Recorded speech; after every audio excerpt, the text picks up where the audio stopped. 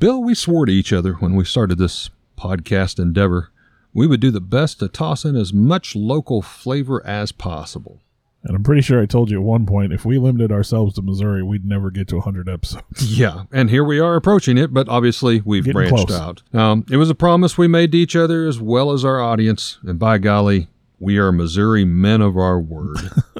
In saying that, it is sometimes difficult to find subject matter with enough plot and story to carry an entire episode like what we like to do. So I was very happy in our decision to toss in a few smaller, maybe less documented or known strange tales of Missouri.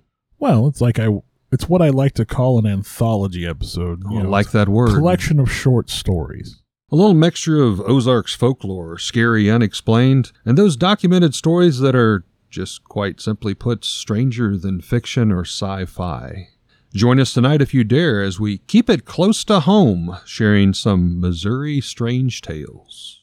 From a child born into this world, we are taught what to believe. Closed-minded we become, fearful to be deceived. Still we desire to know what lies beyond that locked door. The art of the storyteller, conjuring tales of legend and lore. History hidden, lost knowledge, things forgotten and the unknown. These are the things that direct us and will set the tone. Welcome, friends, to another episode of Nightmares on the Lost Highway.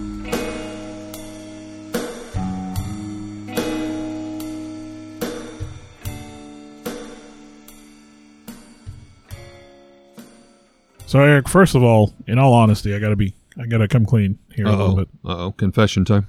When I suggested we do Strange Missouri Tales and do it like I said, an anthology episode, one, it was purely, I told you I was concerned about how we'd get to 100 episodes. Well, if we do Strange Tales from each state, that's 50 right there. Boom! So there may have been, an ulterior motive on this.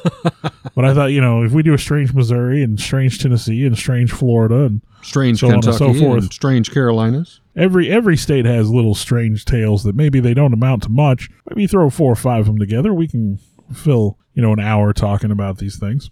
So the first story I have from Missouri here was that of Molly Crenshaw. That is a name I have heard. I had heard it before. I guess I didn't understand what the story was in its entirety, but I didn't have the whole story. I'd never heard it. I heard the name, I guess, but I'd never heard the whole story. Right. Molly Crenshaw is called the witch that was chopped to pieces. And some tales say that she was a freed Jamaican slave who lived in West St. Charles County during the 19th century. Now, stories say that she was a voodoo practitioner and that she settled in that area in the mid-1800s. And she was often called upon by locals for spells and potions. And since the locals embraced her practices, she made no effort to be secretive about who she was or what she did. Seemed to be pretty common, honestly, for that type. However, after a particularly bad winter that destroyed the local crops in the field, the locals turned to Molly and blamed her and her evil ways for this. As often seems to be the case. Yeah, they're okay with her as long as everything's going good. Yeah. So a mob descended on her home where Molly stood out front and confronted them, and she placed a curse on anyone who touched her. Now, regardless, the mob attacked and killed her.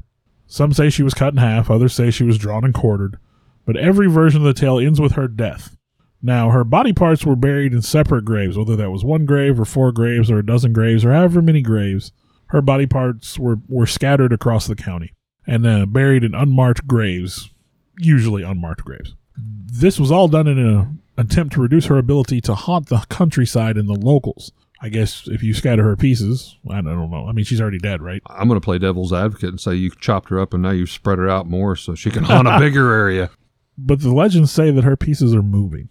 They're under the ground, and year by year, inch by inch, they move closer to one another. Creepy. Struggling to reunite themselves so that Molly Crenshaw can rise from the grave and get her revenge. Now, teenagers from St. Charles County still travel out and about and go out in the woods and go around to different graveyards trying to find her unmarked graves. And many claim that they feel uncomfortable at the sight of one of her graves. Some will taunt or challenge her. They almost always seem to have some sort of bad luck afterwards, like a car not starting or breaking down. After they taunt her, what would you expect? I mean, come on. Well, devil's advocate, all pun intended. When you were a teenager running around, did you have the most reliable of vehicles? No. Or did you have what you could afford? I had what I could barely afford. Yeah. I mean, I remember going out and doing some amateur ghost hunting one time and coming home with my friend, and we're driving with my friend in his car when one of the radiator lines busted. And we would drive just as far as we could get till we redlined it and then stop and let it cool down. Let it cool down enough. And it took us hours to travel 10 miles, man, I swear. So, I mean, maybe it's just bad maintenance. The stuff of memories. But one urban legend does tell of a pair of football players in the 50s who found one of her graves and tried to take the tombstone. And sheriff's deputies found their bodies the next day impaled on the graveyard fence. Oh. There's no newspaper reports that have that story, so we'll take that one with a grain of salt. Now, there was a real-life Molly Crenshaw in the area, and she died by suicide on February 22nd, 1913. The local paper reported that she was related to several prominent St. Charles families. Hold on, let me guess. Suicide. She cut her limbs off and drug them in different areas. No. It wasn't one of those kind of suicide. Okay. But she was a teacher, and she lost her hearing, and she became so depressed that she could no longer pursue her lifelong passion that she chose to end her life. Her age was 50 at the time of her death. The census listed her race as white, so I don't think she was of Jamaican descent.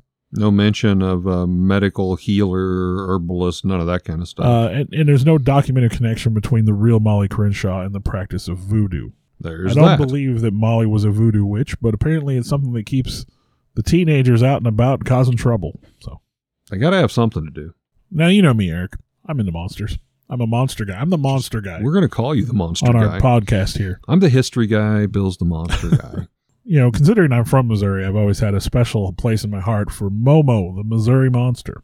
I always thought that was a strange name. I really did. I mean, it's a very simple name. I want Momo. I want Mo Monster. Momo, the Missouri Monster. Missouri Monster. So Momo is described as an ape-like creature similar to Bigfoot, a large bipedal humanoid. One of the main differences is it has a pumpkin-sized head with no discernible neck. It just kind of all flows together in that area. Now, the beast is covered with black hair. Specifically, they mention that it has long black hair on its bangs hang down in its eyes, if you will. And the eyes are sometimes described as glowing orange through the hair. It's about 7 feet tall, and it has a very putrid odor, described as just a rank stench on the Momo. So reports began with sightings from up and down the Mississippi River, with later sightings being reported west along other waterways. Really, most of the sightings started in the Louisiana-Missouri area in 1971 and 72. July 1971, Joan Mills and Mary Ryan were driving down Highway 79 on their way to St. Louis. Now, they decided they were going to stop and have a picnic, so they found sort of a picturesque location, and they pulled off on a gravel road to get off the main road, and then found a clearing to have a picnic in. Sure, why not? Now, while they were eating lunch, they began to smell this just horrible, horrible stench. And they looked around, and Joan looked up specifically and saw a creature standing in the thicket next to them, looking down on them. She described it as half ape and half man. And when it realized it had been seen, it emitted a gurgling sound and stepped out of the brush. They just it came towards the young women, scared them. I mean, obviously scared them. I mean, come on. And it was just saying, "Hey, you gonna eat that sandwich?" So they ran to their car and locked the doors. And the beast came up into the car and began feeling around. At one point in time, he even attempted to open the door. Now, I know some people would say, well, that puts a lot of intelligence on the beast. But I've seen videos of lions opening car doors. I've seen videos of bears opening car doors. So it's a level of intelligence that's still beast-like. Yeah. Now, the beast kind of roamed around and tried to get in the car for a little while until Joan accidentally hit the horn, which obviously, the beast jumped up and kind of moved back. And then it went back to where their picnic had been and ate what was left of their food. I think at one point she says it kind of took a peanut butter jar and just squeezed it into its mouth. So you finished eating what remained of their food and then walked off into the woods. On June 30th, 1972, two young men, Tim and Vaughn from Troy, Missouri, they were fishing along a secluded part of the river there. And I've got a name here, but Cuivre, Quiver? Yeah, I wouldn't know how to pronounce that. I don't know the right way to say it, so I got that one wrong. Anyway, they were fishing when Vaughn noticed a foul odor while taking a break. So he looks across the river, and he notices what he thought was, quote, a naked hippie on the other side of the river. And pesky naked hippies. So, of course, Vaughn, he hollers at Tim, and he goes, hey, man, check out the naked hippie. So Tim looks up, And Tim realizes this is not a man. Dude, you need to take a Yeah. bath. He is much taller than a regular man, covered in hair, with a head sitting right on its shoulders, had that pumpkin head again. Now, the two of them tried to get across the river to get a better look. At the naked hippie. And then, well, they realized it wasn't a hippie now. Anyway, they tried to get a better look. They changed their mind when the beast turned and charged right at them, at which point in time, they took off running for their lives. Love that story. July 1972, a couple from West Virginia is passing through the area. They stopped at Logan Conservation Area in northern Lincoln County. They left their vehicle, and when they got out, they immediately started to smell something they described as smelling like an entire family of skunks. So it must have been pretty That's potent. pretty rough. It was then that they saw the beast with its big head and glowing eyes staring at them. He charged at them and running straight at the car. They barely made it inside the car when it got there, and said that it tormented them for about 30 minutes, kind of roaming around the car like it did with the two young ladies at the picnic, before it finally got tired of harassing them and disappeared back into the woods. Now, perhaps the most well-known sighting, but a very simple sighting here, occurred on July 11th, 1972. Two boys, Terry and Wally Harrison, were playing in their backyard in the outskirts of Louisiana, Missouri. Their older sister Doris was in the kitchen when she heard the boys screaming. She looked out the window, and all three of them describe a massive, dark-haired, man-like creature standing at the edge of the forest, watching the boys play, holding what seemed to be the corpse of a dog. How not sweet. Yeah.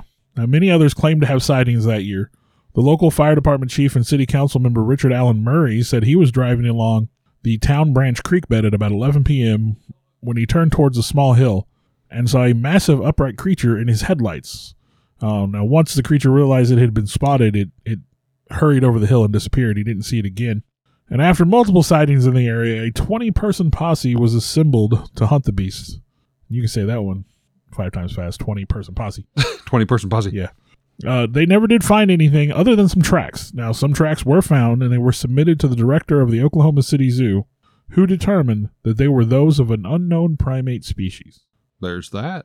And I know the Momo sightings do persist, although now we would label them Bigfoot sightings, of course. Right. So. Well, especially with the stench. I mean, that is, the big footprints, obviously, that's getting the Bigfoot name. The stench seems to be very common with the Sasquatch sightings, but it's a pesky naked hippie zoo. That's the ones you got to watch for. I don't know about you. I'm absolutely the kind of guy that would make someone look at that too. If I was like, hey, look at that naked hippie. Like, where? I mean, for good example, I was at a concert one time with my sister and brother and a friend of my sister's, and there was a roadie on stage, and he was hooking up some cables, and this guy was bent over, and let's just say that if his pants were any lower in the back, you would have been able to see the front. Oh. I mean, this was how low these pants were. Clearance, yeah. And so, of course, I elbow my sister and, hey, check that out, and I point to the stage, and she just smacked the heck out of me for that. So I absolutely would have been like, hey, buddy, hey, Eric, check out that naked hippie across the road. I'd be like, where? Well, I've got a tale here of the Springfield Albino Farm that I'd like to share. There's a farm that's located in North Springfield, now 70 acres of what's left of a once 330-acre family farm that predates the Civil War. There are many tales and legends that connect this farm with albinos, something right out of a horror story. As a matter of fact, if you go and look, you will find some, and I will stress, B-rated movie horror versions of Albino Farm. Well, and I think I've listened to a couple of podcasts that talk about it. So the legend dates back decades and ranges from tales of a mad scientist that acquired albino slaves and began to breed them on the farm during the Civil War. Another version is that the owners, or possibly caretaker, was actually an albino, and they kept their family or prisoners hideously disfigured, locked away here on the farm. The family farm was actually called Springlawn. The family that owned it has prospered through the years. The farm was known in its day for raising fine quality dairy cattle, draft horses, collie dogs, and crops. The owners, Mike Sheedy, died in April 1934. And I said Sheedy, that may be Shetty. I'm not exactly sure on the pronunciation on that. But eventually 3 sisters, an Agnes, a Margaret, and a Helen, were left to manage the family's considerable holdings after his death. Now, one story, which might or might not be true, is that the sisters hired an albino caretaker who would scare the bejesus out of young people who trespassed on the property to drink and have wild beer parties in park. So you're out there drinking. It's night. And I don't know if you've ever met someone who has albinism. I've seen... I haven't personally. I have never met anybody, but I've seen, I saw a guy one time at Walmart when I was a little kid. Mm-hmm. And imagine you're out there drinking, it's nighttime, and out of the woods comes this all white. Yeah, the lighting wouldn't even have to be that great. Just the moon's light just a little bit, and it would almost imagine that would be illuminate disconcerting. them. And that's no offense to anybody with the condition. Yeah.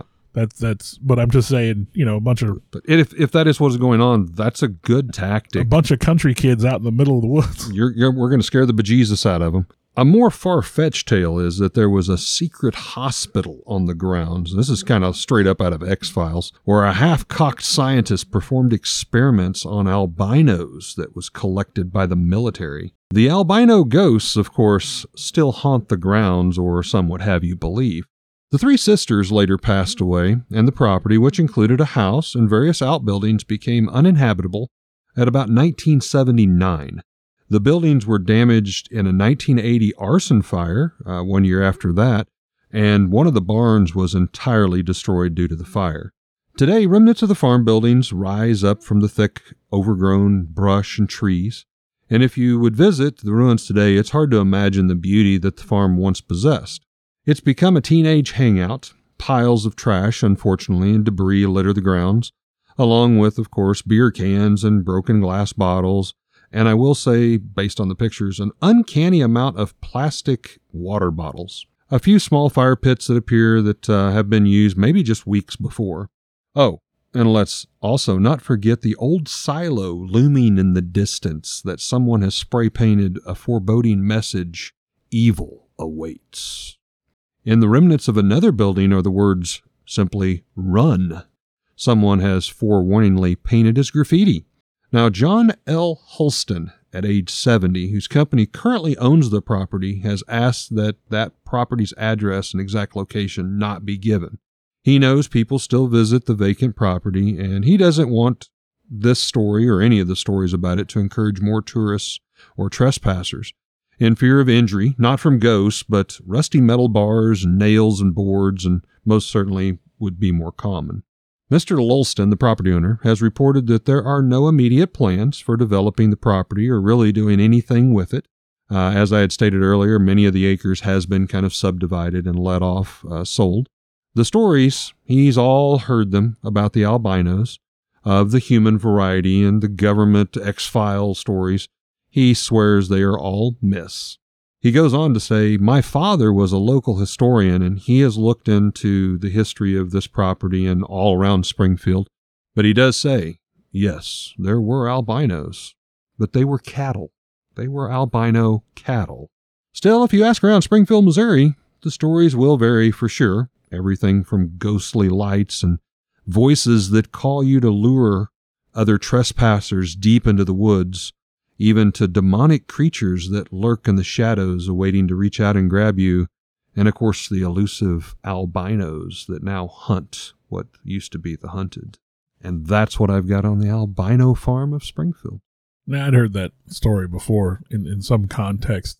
And yeah, man, it just kind of shows our ignorance when we're like, oh, the albino farm, and he's experimenting on albinos and what. I mean, they're just people. It makes for a good sci-fi story. Yeah, but it sounds scary, but, well, you talked about a place you can't visit or you shouldn't visit. I'll talk about a place you're supposed to visit. Ooh.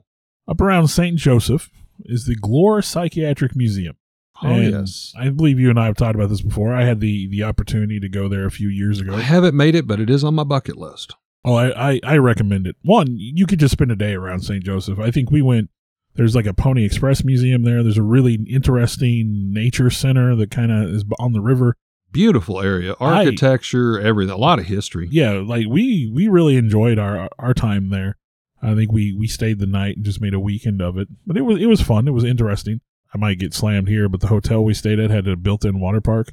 If that's don't go to that place. The room was probably 80 degrees and humid. I think we were pulling air directly from where the water park was. Greenhouse. I couldn't sleep. It was miserable. Wow. There goes that sponsor for the future. Yeah, they're not going to sponsor it. And that's fine. I think we should only take sponsors that we would, use. And I'm never going back there. So anyway, Glore Psychiatric Museum, St. Joseph, Missouri, features a 130-year history of the adjacent state mental hospital. It's been called one of the 50 most unusual museums in the United States, and its collection began in 1966 when George Glore, an employee of the Missouri Department of Mental Health, built some scale models of primitive devices that were used in mental health treatment once upon a time. And some of these were truly barbaric, so, keep in mind, the things that you would see there are just unsettling. He built this display for Mental Health Awareness Week, and the display eventually would grow and become the museum in 1967. Glore served as the museum's curator until his death in 2010. It was first housed in a ward of the original State Lunatic Asylum No. 2, which is kind of an intimidating name in itself. You got that right. And that building was built in 1874 and resembles a fortress. And I will say that I think part of that building is still there. And it's a very intimidating building. It was initially intended to house 25 patients and expanded to eventually house nearly 3,000 in the 50s. Now, exhibits include artifacts from the old mental hospital, medical equipment, staff uniforms, photographs, as well as artwork and writing created by the patients, life-size models of devices from the 16th, 17th, and 18th century, these primitive devices that were used for the treatment of mental health issues back in the day. Now, my oldest son, and forgive me, buddy, because I know people that will listen to this and might very well tease you, but he was kind of a sensitive young man back in the day, and things like this really unsettled him. He was moved by the things he saw. He was very, very upset by some of these primitive devices and some of these primitive techniques that are on display, like literally drilling holes in people's heads, submitting them to like hot, steamy, burning, scalding water. I haven't actually got to attend that museum or to go to that, but I've been around similar things, and there's an energy that at least I feel, I would like to assume anyone that's even halfway open could feel. I mean, I found no indicator that this museum was haunted, but I will tell you, when you're there, that place has an energy, high a feeling. Creep factor, yeah. If I had turned a corner and saw some sort of spook or specter, I would have been like, oh yeah, no, I expected that. Right on cue. One of the things that I found fascinating is some of the artifacts are collected from ex-patients.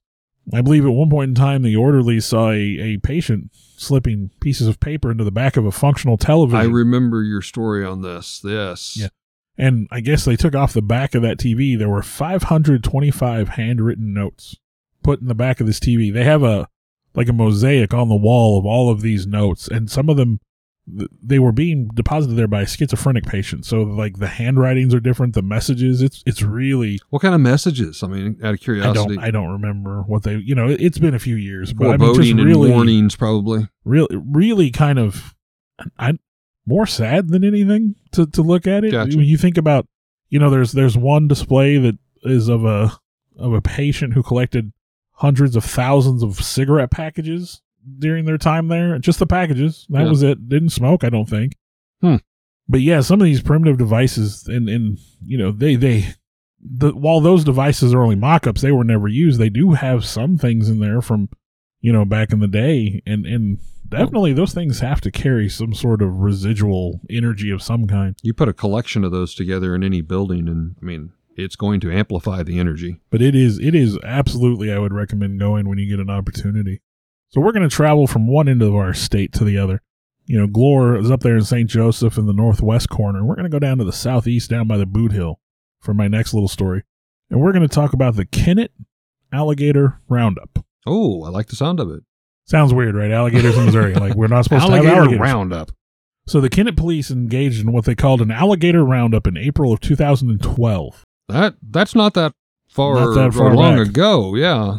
So why were they engaged in alligator roundup, you might ask? Well, 2 years prior, a man had arrived in town selling reptiles and said he'd come from Florida, was touring the country, selling reptiles, and when law enforcement finally ran him out of town, in his statement, he said he had sold roughly 50 alligators to local residents. That's a lot of alligators. Well, it's illegal to own alligators in that part of the state. Imagine that. So as the alligators grew bigger over the next couple of years, people began releasing them. What? They grow? Yeah, they grow. What started this all was when someone had found a roughly 2-year-old alligator in some sort of nature area down by Cape Girardeau. So they're like, well, where does this alligator come from? They start looking into it, and they find out this dude had been selling little alligators to the people in Kennett. So after 2 years, I guess an alligator gets up to about 3 foot long. And according to the police there, and this might have been an exaggeration, but a 3-foot-long alligator is capable of tearing an arm off. I bet they can tear out a good chunk of meat, but I don't know they're going to rip your arm off. Dislocate the bone and all, but yeah, enough to do some damage. The police told the people at that time, although it is legal to own an alligator in the city, if you just bring it to us. Now, did you say it is legal? No, it is illegal. It is illegal. Okay. Let me say that again, make sure I'm getting it right. Make sure all the people out there listening, the police it is told them, illegal. Although it is illegal to own an alligator in the city, if you bring those alligators to us and turn them in, we will not charge you. We just want to collect the alligators. Very kind. I guess the stories had alligators in the gutters, alligators in the ditches. People were concerned for the safety of their little dogs when they'd go out to the restroom, you know? Oh, definitely. Like, yeah, I think my big dog, Teddy, I call him my big walking around Muppet dog. I don't think he'd be smart enough to stay away from an alligator. He's not the brightest dog. So my other dog is a little smarter, though. Well, it's funny that you actually touched upon alligators, obviously an exotic animal, because the next story, it's a quite lengthy one, but it involves Springfield serpent sightings. And of course, I'm referring to Springfield, Missouri, just a little south down I-44 from right here where we're at.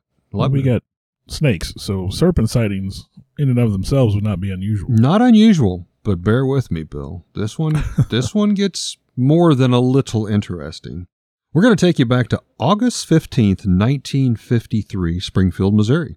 It was the 1400 block of East Olive. Police respond to an emergency call where a strange snake has been reported to be in the resident's backyard of a Roland Parrish. Now, by the time the police arrived, Mr. Parrish has already killed the snake with a garden hoe. Normally, this would be an open and shut case. Again, as Bill said, it's a serpent, it's a snake. However, this particular snake has a strange head and strange markings, which caused the police to take a bit of pause and investigate just a little further. Now, only a block away is what is known as Mauer's Exotic Pet Shop, and it's quickly speculated that this particular snake most likely was an escapee or runaway from the shop. Police take this slain serpent to the owner, a Rio Mauer, who examines the carcass and states without a shadow of a doubt, "This snake's not from my business, it's not poisonous, and it's just a snake with a birth defect." You think, okay. Well, he should know, right? He deals in exotic snakes. He's an expert. I mean, yeah. So the case is quickly dismissed. But as happen chance would have it, the local Springfield, at that time, the newspaper was called Springfield News and Leader, where today it's Springfield News Leader, happens to print a story about Rattlesnake James, a convicted serial killer who uses rattlesnake venom to kill his victims, including his fifth wife. Okay, now my first impulse when I hear the name Rattlesnake James, love that serial nickname. Killer, I'm assuming it's just like, here's a rattlesnake. Here's a snake. He just chucks a snake at you. No, apparently he was using the venom and like poisoning people with it, like putting it in their drinks and that kind of stuff. That's bad enough, right? Yeah, it's bad enough. But, I can fully imagine this old Wild West Rattlesnake James just throwing snakes at people. But perhaps this similar story caught citizens a bit in a frenzy. And quickly the story of the strange Springfield snake in the 1400 block of East Olive gets quite a lot of gossip going. Things get embellished, stories begin to run rampant about Springfield's own version of a deadly serpent killer raining down on the city. Enough to get the Springfield Health Department involved, who assures the citizens, hey, it's just a strange occurrence. There's nothing more. It was just a one-time thing. Now, did they identify what kind of snake it was at this point? At this point in time, no. Okay. At this point in time, it just looks weird. It's got a big head, got some strange markings. However, 1 week later, a second serpent sighting is reported to the police just right across the street from the first incident. This time, the homeowner is a Wesley Rhodes, and it is at 1421 East Olive. He has his pet bulldog that has cornered a serpent beneath a bush. Mr. Rhodes quickly kills the snake, again, with a garden hoe. Now, that snake is 4.5 feet long. Same type of reptile, same strange markings. Obviously a little bit larger, but a flatter shape to the head as the previous report. Now, this time, to Bill's question, the police decide they're going to take this serpent carcass to a local junior high science teacher. His name's Herbert Condrey. Because that's absolutely your expert, right? That's your expert in the field. I'm betting that one of the officers knew this guy. He was a friend or something. And, they took it over and they're like, hey, we want your opinion. What kind of species is this snake? Now, at a single glance, this junior high science teacher quickly states this is not some common garter snake with a deformity. Instead, it's a deadly India cobra, several thousand miles away from its natural habitat. So that's a long way from home, and that is a serious snake. Bad snake. Those things they can be huge. Yes. Now, the police again decide, these two sightings have been right pretty close to that Mauer's Exotic Pet Shop, where that Rio Mauer they go revisit. Now, this time, he's a little aggravated, and he says, "What's this continued bombardment of this police questioning? I'm sorry, there's been two snakes, one of them confirmed to be a cobra. You got an exotic pet shop. Yeah, we're going to be knocking on your door." Now, Rio Mauer does finally admit to the officers, yeah, the shop does carry cobra snakes, like it's nothing. Why? Yeah, exactly, why? But each of them are closely observed and accounted for scrupulously in record keeping. Police then take this same snake to a Bill Sweeney. Now, he's the director of the Springfield Zoo and also a Professor T.M. Parsons of Drury College. They're thinking maybe the junior high teacher, a good friend maybe, but maybe he blew this out of proportion. Now, obviously, these gentlemen both have what would be considered a greater knowledge of identifying snakes, especially that from the zoo. To some surprise, however, both agree with the junior high teacher, Herbert Condrey, that this is, in fact, a deadly India cobra. Dr. Parsons even shows where the serpent's fangs have been removed as if it was for domestication. I was going to say, that's a clear indicator that it was probably at a pet shop at some point. Absolutely. But states the fangs are already in the process of regrowing, and within a few more days, this snake's bite could be deadly venom. Now, I'm not a snake person, Bill. I don't like snakes, I'll be honest. I didn't realize, I guess I assumed if you removed the fangs, they were gone, but apparently not. Okay, I got to be honest, I would have thought the same thing too. It's like teeth, right? So yeah, you yank them out, they don't come back. But apparently, somebody out there, there's experts more than us. Do snakes have baby teeth? Maybe, I don't know. Those are my baby fangs. Those are baby fangs. Now, the police again visit the local Mauer's Exotic Pet Shop, where Rio Mauer is aggravated again with the continued bombardment. Now, at this point in time, I'm sorry, but yeah, all things are pointing directly to the exotic pet shop, but the police would need more evidence before they were able to press any charges. Until then, the department cases seem to kind of stall out. There's no more snake sightings for a while, and the locals as well as the police kind of take a deep breath. That is until August 23rd, 1953. The Springfield News and Leader newspaper decides yet again to run a story in the newspaper as things are starting to fade away in the shadows about the snake sightings. It's all about selling them papers. Sell them papers. They receive confirmation that these snakes that were previously claimed a week or so before are deadly India cobras. Now, that hadn't been leaked out to the public until this point. They also do a little name dropping, and they literally say Rio Mauer, the owner of Mauer's Exotic Animal Company at 1421 St. Louis Street, has been heavily questioned, stating 2 cobras have already been found near the shop and that the owner, Mr. Mauer, puffs up with anger when accused. And Mauer goes on record stating that we haven't had a cobra loose in months. I don't feel any better with that. We haven't had a cobra loose in months. Which implies that he's had them loose. Yes, obviously. Yes. Now he goes on and he says, we have them on hand all of the time, but we haven't had any get away. So again, what the heck? We have them all the time. None's been loose in months. We keep scrupulous records. Interest in that story continues to a point where the newspaper gets photographs of these serpents from Springfield, and they run several more stories about them in the coming days, adding more frenzy and fuel to the fire to panic the area. Now, this is enough, however, that Mr. Mauers gets a city attorney, a Gerald Gleason, and he gives an order for the police to do a full inspection of Mauer's pet shop. This starts with what can only be explained as a full-out media blitz by the Springfield News and Leader and Mr. Mauers of the pet shop. We jump 2 days forward, August 25th, 1953. Once again, the Springfield News and Leader reports this update. The citizens demand the shop must be closed immediately. As police visit Rio Mauer at his shop, they give him an ultimatum. Get the snakes outside of the town, or we are going to shut your business down and take your license. After a brief period, Mr. Rio Mauer states, fine, I'll move the snakes well outside the city, but he continues to defend himself in innocence, saying, these snakes are not mine. They must belong to one of the many other numerous exotic pet shops that carry cobras. That was a joke, by the way. No. I was going to say, how many? What? I was getting ready to say, how many pet shops carry cobras? Now, behind the doors of political chamber meetings, they continue to pursue the topic, and it's suggested that by someone there on the committee that there were some carnival workers that could have released the snakes since they'd been in town just a few weeks prior. Those damn carnies. Right? What sense does that make, though, really? But ironically, this does seem to get some of the citizens to pull off on the whole witch hunt of Rio Mauer, and some people kind of buy into it. Those blasted carnies, they're releasing snakes in our neighborhood. So the shops and neighbors, they don't believe this story. They're very adamant against Rio Mauer to the point where they contact the police and they offer testimony against the shop owner.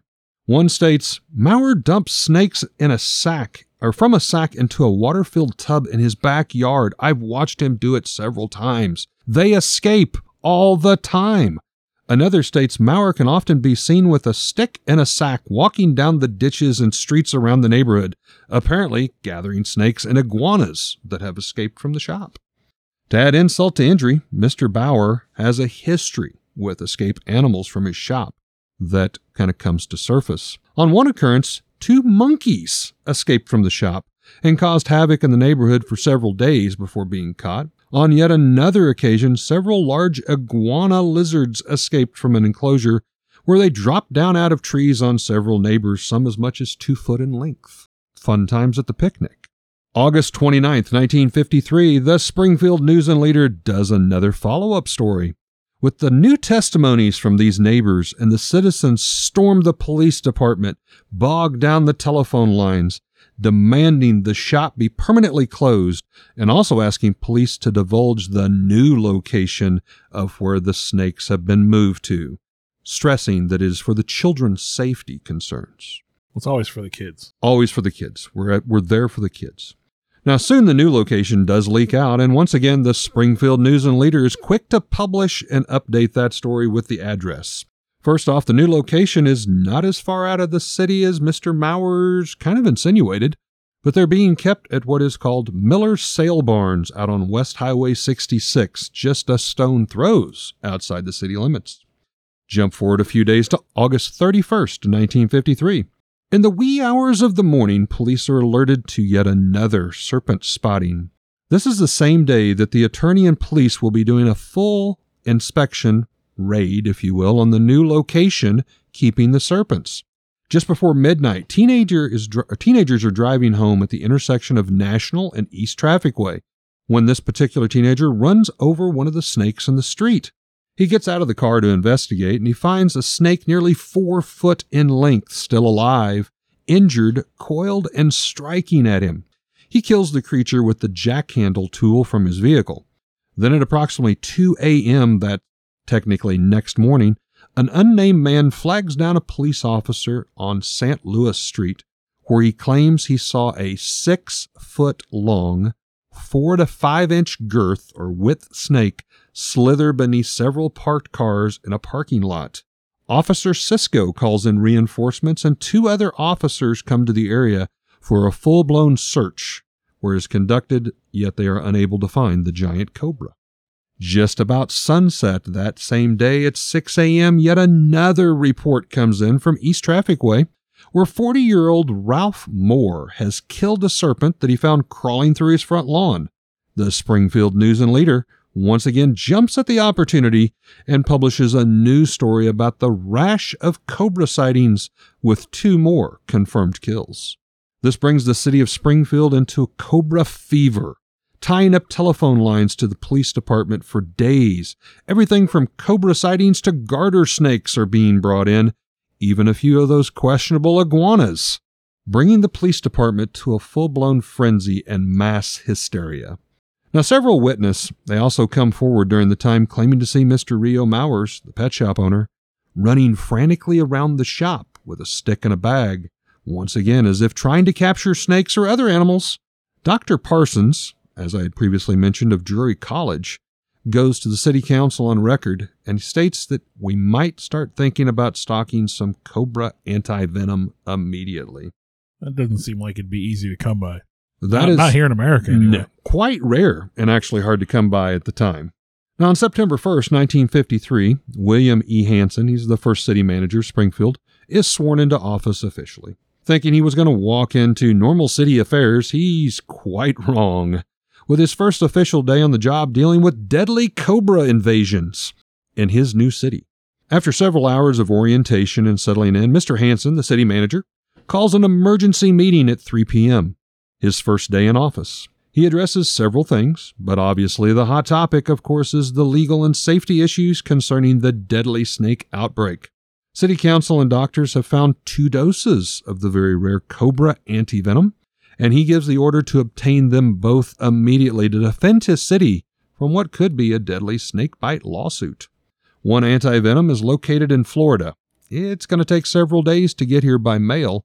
Luckily, a second antivenom is found at the St. Louis Zoo and is being air flighted in within the hours on standby.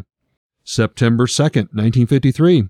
The new city manager, pushing as well as the police department, begin to be overridden with citizen concerns.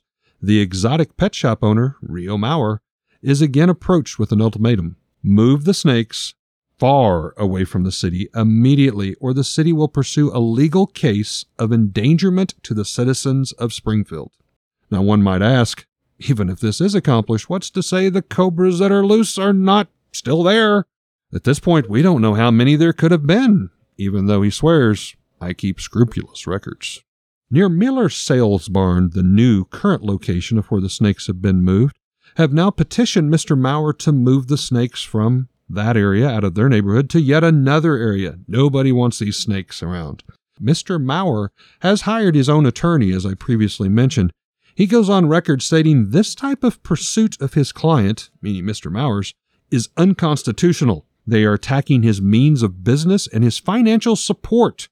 But unfortunately, things do not get any better the next day. September 3rd, 1953. Another cobra is found and killed in a garage after a 6-year-old little girl confronts the snake just across the road from Maurer's pet shop. Luckily, the child's mom hears the daughter's screams and comes immediately to kill it with a garden tool. Hearing all the commotion, Mr. Maurer leaves his shop just across the street, quickly comes to the garage where he scoops the snake up and whisks away its body. Detectives arrive while Mr. Maurer is literally trying to hide the carcass, and the serpent is quickly identified as, you guessed it, another cobra. Public outrage begins to boil over with the latest attack, involving, of course, a 6-year-old little girl, who luckily was not bitten. Mr. Rio Maurer lashes back and still continues, I am innocent. I'm just trying to help any way I can to control the anger towards these beautiful animals. September 4th, 1953. Springfield residents take matters into their own hands. They've had enough. Hundreds showing up for their own snake hunt, some with guns, some with nets, others with garden implements. They fan out over the neighborhood for an entire day and turn up absolutely nothing. Meanwhile, Mr. Rio Maurer takes advantage of the citizens' focus around his pet shop area, sneaks out to the current location, and moves the snakes once again from Miller Storage Barns to an undisclosed location, which he's a little more careful to keep on the lowdown. Still, Springfield News and Leader continues to campaign at Rio Maurer's, the pet shop owner. At this time, not just with stories, but they decide to dial it up a notch with cartoons and comics depicting Mr. Maurer strolling down the street releasing snakes from a bag and similar ill-humored cartoons. Ironically, in another section of the newspaper, business begins to advertise Cobra-proof your homes, claiming they can make any house Cobra-proof for the right price, of course. That's like the old tiger insurance joke. You know, I sell tiger insurance. Do you see any tigers around here? Then it must work. I'm doing my job. Things continue to escalate over the coming days, even with the police force with instructions to shoot any type of snake or similar creature on sight. You got to be a crack shot to shoot a snake. You got that right. I've tried to do that. I'm not so good at it. September 7th, 1953. Police arrived to a call where a 3-foot iguana is spotted where 3 officers fire multiple shots, killing the innocent creature in cold blood on East Traffic Way. The Springfield News and Leader picks the story up, of course, claiming the iguana surely came from the same Mauer's Pet Shop and was most likely yet another example of an escapee. September 8th, 1953, just like clockwork, another cobra sighting pops up, this time at nearby St. Louis Street, where a 10 and a 9-year-old pair of girls are out playing. Their screams are quickly alerted to the father, who comes and pins the snake's head down with a board. From out of nowhere, Mr. Rio Mauer once again appears, helping to capture the snake and whisk it away in a cardboard box before the detectives can arrive. City officials are at their wits' end. They send a group of officials directly to Mauer's home, demanding he relinquish the snake that he had captured just hours before. Mauer states for them, "Contact my lawyer." He declares this snake was a harmless bull snake, continuing to defend himself as innocent. September 9th, 1953, another cobra found and killed. New city manager and city officials have finally developed and approved what they call a city ordinance of health and well-being regarding snake incidences and send out a full-blown raid to Mauer's Pet Shop. Inside, they find deplorable conditions. A dead penguin in a cage with other penguins. A penguin. What kind of Noah's Ark pet shop is this? Goodness, I've never seen a penguin in a pet shop. You can buy a pet I guess penguin. The 50s were a different time, right? Obviously. Yeah. That seems weird. Who would want to own a penguin? I'm sorry. Well, they're adorable, right? Well, look, they do look cute in their little waddling suits. around in their little suits. An overflow of animal feces, decaying vegetable matter fills the entire building. Ironically, while police are raiding his pet shop, Mr. Rio Mauers runs to nearby Webster County and sets up at a snake expo at a traveling circus, offering to sell his serpents pennies on the dollar to anyone that's there. Attendees are visibly concerned and report Mr. Mauers to the circus with their concerns, and he is quickly asked to leave. Back in Springfield, police and officials continue to search the pet shop, finding inventory records that are less than accurate and not up to date. They also find an empty crate in the back room stating 12 cobras had arrived to the shop weeks prior, yet none were found in the shop and there were no records of sales. The police then retrace and confirm 5 of the presumed 12 cobras have been killed and identified, along with the one unknown species that Mauer whisked away in the cardboard box. Most likely, though, it would only confirm for half, 50% of the cobras, meaning that they were still 50% on the loose. During the same time, just outside, another neighbor, Mr. Stockton, while the police are at the shop, sees a large cobra crossing the street. He hurls rocks at it, striking it, but not killing it. The cobra flees the street and disappears beneath Stockton's house foundation, where there he alerts the police officers at the nearby pet shop. The police spend the next 3 hours bombing the house with smoke bombs, trying to drive the snake out, which finally occurs. One police officer, after seeing the snake, attempts to shoot it with a riot gun, but it jams and will not fire. He quickly unholsters his revolver and fires 6 rounds at the serpent, 5 of which hit the serpent. Police Chief Pike manages then to come in with a rope, noose, and slide it around the cobra's neck, where they pin it to the ground with a board and finish it off with a garden hoe. A bit overkill.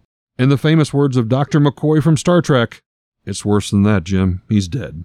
At this time, Springfield's little cobra epidemic gains full exposure. The Springfield News and Leader receive requests from as far away as London, England on the story. Multiple newspaper and magazine reporters begin to fly in from out of state to cover the story. Police Chief Pike's personal house phone rings off the hook night and day from reporters trying to get the inside scoop. Newly elected city manager William E. Hanson finds himself in the middle of a full spectacle city embarrassment 3-ring circus. He launches controlled burns of open fields in order to burn thick weeds and brush that could be hiding spaces for the serpents. At the same time, these areas that cannot be burned in fire The city manager directs police and support groups to continue with more snake hunts across the city. September 11th, 1953, an anonymous caller phones into the police station that a group of vigilantes plan to burn down the exotic pet shop later that evening. Police go to the shop immediately and stand guard all night long.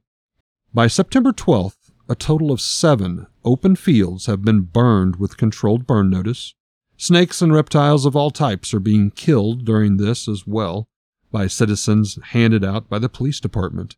Rio Mowers is approached by the city officials yet again, this time giving him 5 days to remove all animals from the shop. Mowers retaliates, stating the city is attacking him, and maintains his innocence. He states such a move of all the animals would bleed him dry and surely cause him financial ruin. He's never financially going to recover from that. No way. We've heard that line lately. Yeah. September 14th. Any remorse the city or citizens might have had is thwarted when a 2-year-old little boy, Charles Edward White, approaches a stray snake outside of his backyard and tries to catch it. In turn, the snake bit the 20-month-old boy, where he was rushed to the local hospital. Now, luckily, this snake, in this instance, was not a cobra and was not venomous. This leads, however, to even more issues, as prank phone calls begin to now roll into the police department, many from alleged school students who are accepting this as a dare. In the time frame, Rio Mowers has successfully removed all the animals from his pet shop and pins a lengthy letter to the new city manager Hansen, still sticking to his guns that he is innocent, but states he has done everything the city has ever asked, including removal of the animals to 2 separate locations from his Springfield pet shop. He goes on to offer his help in any way possible to help with the cobra outbreak, as he is familiar with handling the creatures and dealing with them, stating he would be the last person on earth that would ever want anything bad to occur to any person, much less a child, from a snake or reptile. He also sends a copy of this to the Springfield News and Leader, who chooses not to print his letter in their paper. However, they do release a retaliation story titled Careless Reporting of the Facts, addressing the numerous out-of-state reporters who have flocked to their little rural town of Springfield, painting it in an ill light. They state these such reporters have elaborated and concocted half-truths on the incidences and blown it well out of proportions in order to gain publicity and subscriptions. Like they're not doing the same thing.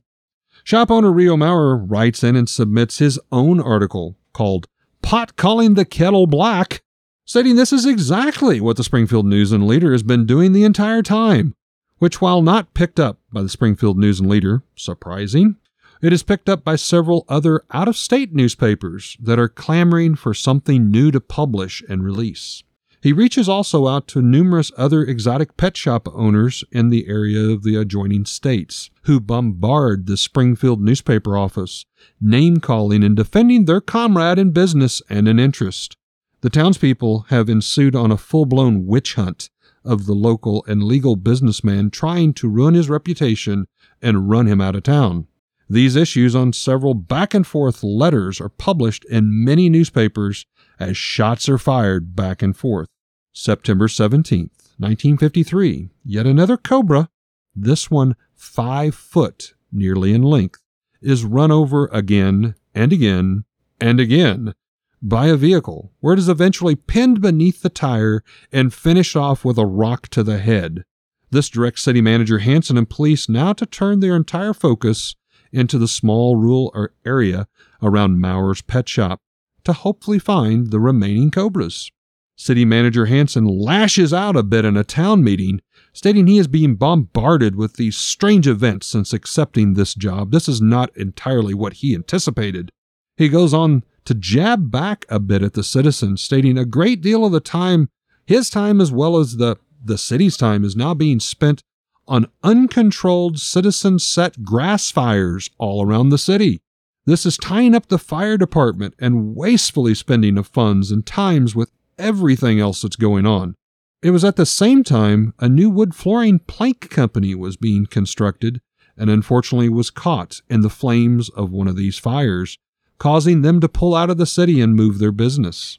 That hits on what can only be described as a drought for several weeks, leading into months without any rainfall, making these grass fires even more dangerous. Springfield News and Leader, now selling more newspaper subscriptions than ever before, takes advantage once again of the whole snake ordeal.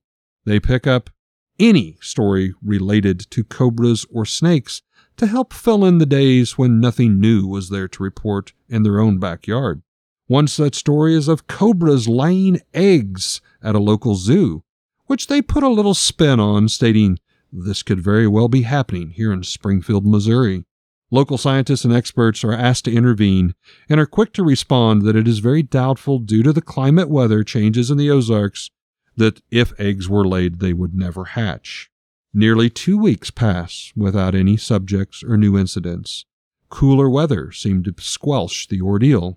That is until October 1st, 1953. A block from Mauer's shop, a trio of hunting dogs corner and kill a snake at Springfield Plumbing and Heating Company. Another confirmation of a cobra is made, making this the 9th of 12 suspect escapee cobras. This leads to a bit of an odd twist. Springfield Health Director D.E. Cahood locates a vinyl record recording of India snake charmers playing music that is said to charm the snakes. He approaches the city manager Hanson with a proposal to use this recording over loudspeakers to lure the cobras out, to help find the remaining 4 alleged loose cobras. Hanson, frantic, concerned, ironically accepts the offer and agrees, although with less than favored opinions of city council. What is kind of a far-fetched idea? It's a stretch. Still, Mr. Cagood equips a Ford van with 2 large loudspeakers on the front and drives around the area playing very loud Cobra Charm music to the neighborhood. Now, when we say Cobra Charm music, are we talking like the whole flute? Snake Charmer? Oh, my. Yeah. Oh, man, I would have loved to have seen that. Yeah, cranked up. Now, a whole group of armed police officers and panicked citizens are shown walking behind in this twisted street parade.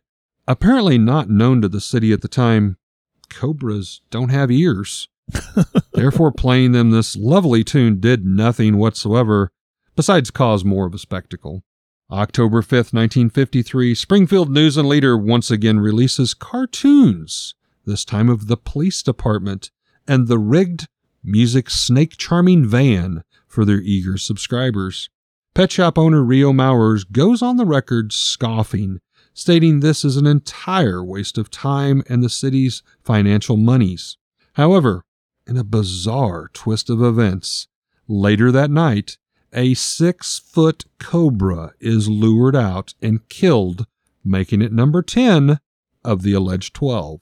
While local newspapers don't pick this story up, several other out-of-state newspapers do, and they declare Springfield's musical Cobra tour a success. The city receives some of the highest votes of confidence. Crazy deadly cobras evicted from Springfield, Missouri by quick thinking of city officials who strap on speakers on a van and drive around the city playing snake charms to lure them out. Job well done, guys. Job well done.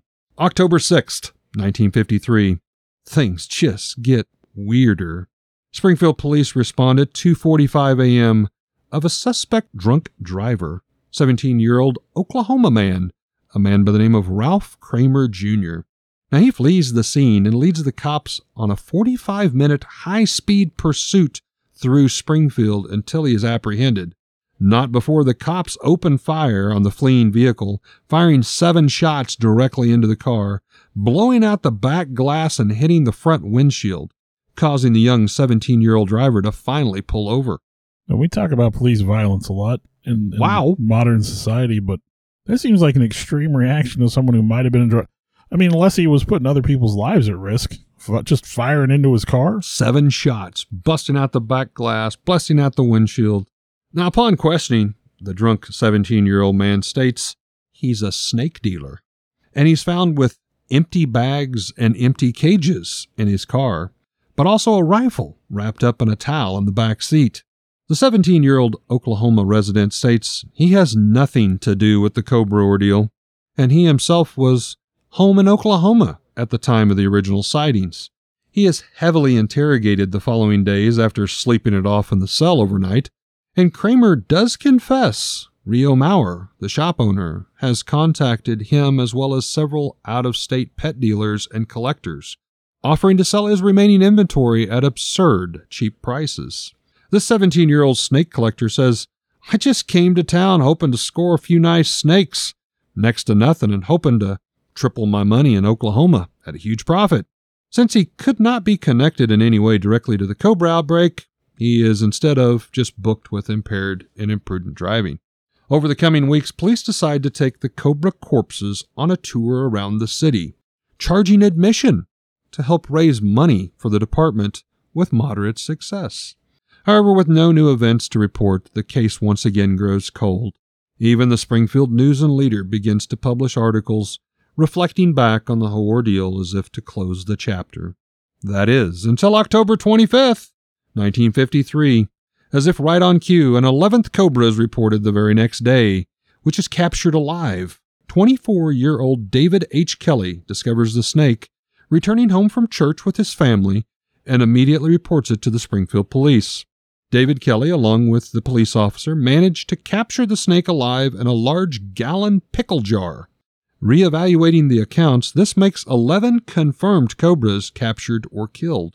Taking into consideration the mystery snake that Maurer swept away in the cardboard box that he states was a harmless bull snake, police and city declare that 12 cobras have indeed been captured, stating there's no reason any more alarm or concern. The case is officially closed. The pickle jar variety cobra is loaned to the Springfield Zoo, where it is put on exhibition for locals to come and see the example of the menace that panicked their city for nearly 2 months. But Springfield snake fever doesn't go away easily. November 16, 1953. This time a different species, a giant boa constrictor, is found in Springfield, almost 9 foot in length and over 8 inches in girth. Rumors of cobra eggs are rebirthed, but nothing more is evidence, and it finally dies down. Until an update decades later in 1988. For decades after the great cobra invasion of Springfield, rumors continued to follow. Rio Maurer left town shortly after the last cobra sighting, almost vanishing without a trace. Can't blame him. No, I would have, yeah. Get out of town. But in 1988, a nearly 50-year-old man by the name of Carl Barnett approaches the now Springfield Press newspaper with a shocking self-confession. Now, back in 1953, during the whole cobra ordeal, Carl Bennett was only 13 years old. It seems he and Rio Maurer had a business arrangement. The young boy would capture local snakes and sell to the pet shop for 15 cents each. As it would happen in early August of 1953, young Carl sold such a common snake to Rio Maurer, but at the time, he decided instead to trade for a tropical fish that caught his eye there in the pet shop.